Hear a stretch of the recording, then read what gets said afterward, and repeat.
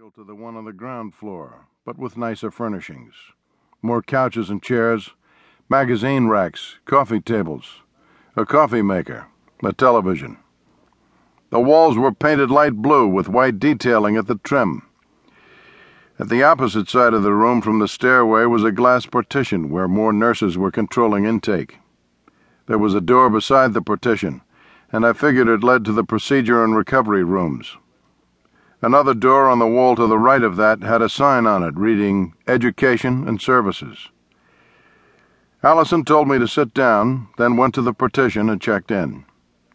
We filled out her paperwork together, and I had to sign a waiver and a release form, not unlike the forms you fill out before getting your wisdom teeth pulled. Allison returned the completed paperwork, and we sat together for another 45 minutes before the nurse called her name. I gave her a kiss on the cheek before she rose. "This is the right thing," Allison said. "I know." She returned my kiss with dry lips, then went with the nurse. She didn't look back. 3 hours later, and I was still sitting on the same couch, skimming magazines and watching people. 5 women were filling out forms, 2 with men beside them. One of the men was absolutely silent, barely aware of his companion. Another 6 people were waiting, pretending to read or watch television. Most were Latino or black, but one of the couples filling out forms was white, and I suspected they had come from Columbia University. Occasionally a nurse would open the door beside the partition and announce a name, then escort the chosen through the door after checking her clipboard. Many more people had come and gone. They left with paper bags full of educational literature, dental dams, condoms, and tubes of nonoxynol 9. Turnaround with the sex ed crowd was a lot faster, it seemed. I stood and stretched, crossed to the window overlooking Amsterdam, trying to ease my nerves. This window had a grill over it, and I wondered why they didn't use them on the ground floor, too. It's harder to throw a brick through a grill, after all. Nearly 40 people milled around across the street, held behind a police barricade by NYPD uniforms.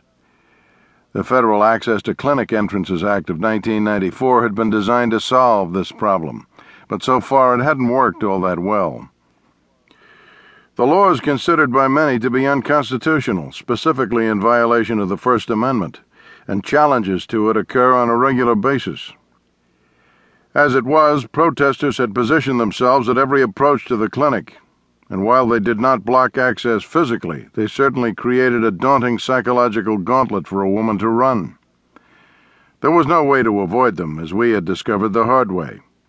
From the window I saw placards and a couple of poles with dolls impaled on them. The dolls were naked and spattered with red paint.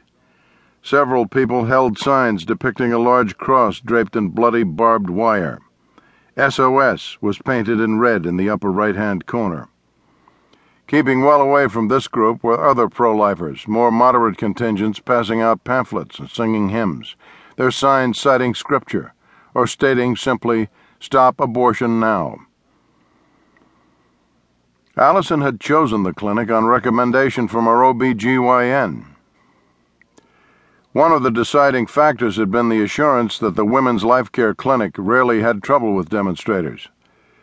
When we had called the clinic that morning before coming in, the person we spoke to said that there was a minor protest in progress, but that shouldn't discourage us.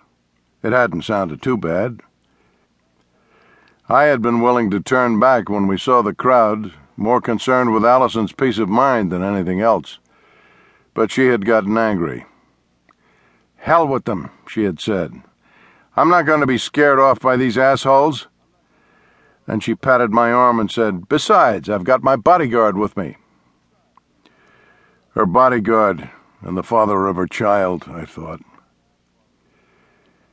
Getting out was going to be worse than going in, because now they knew we'd been inside and for how long.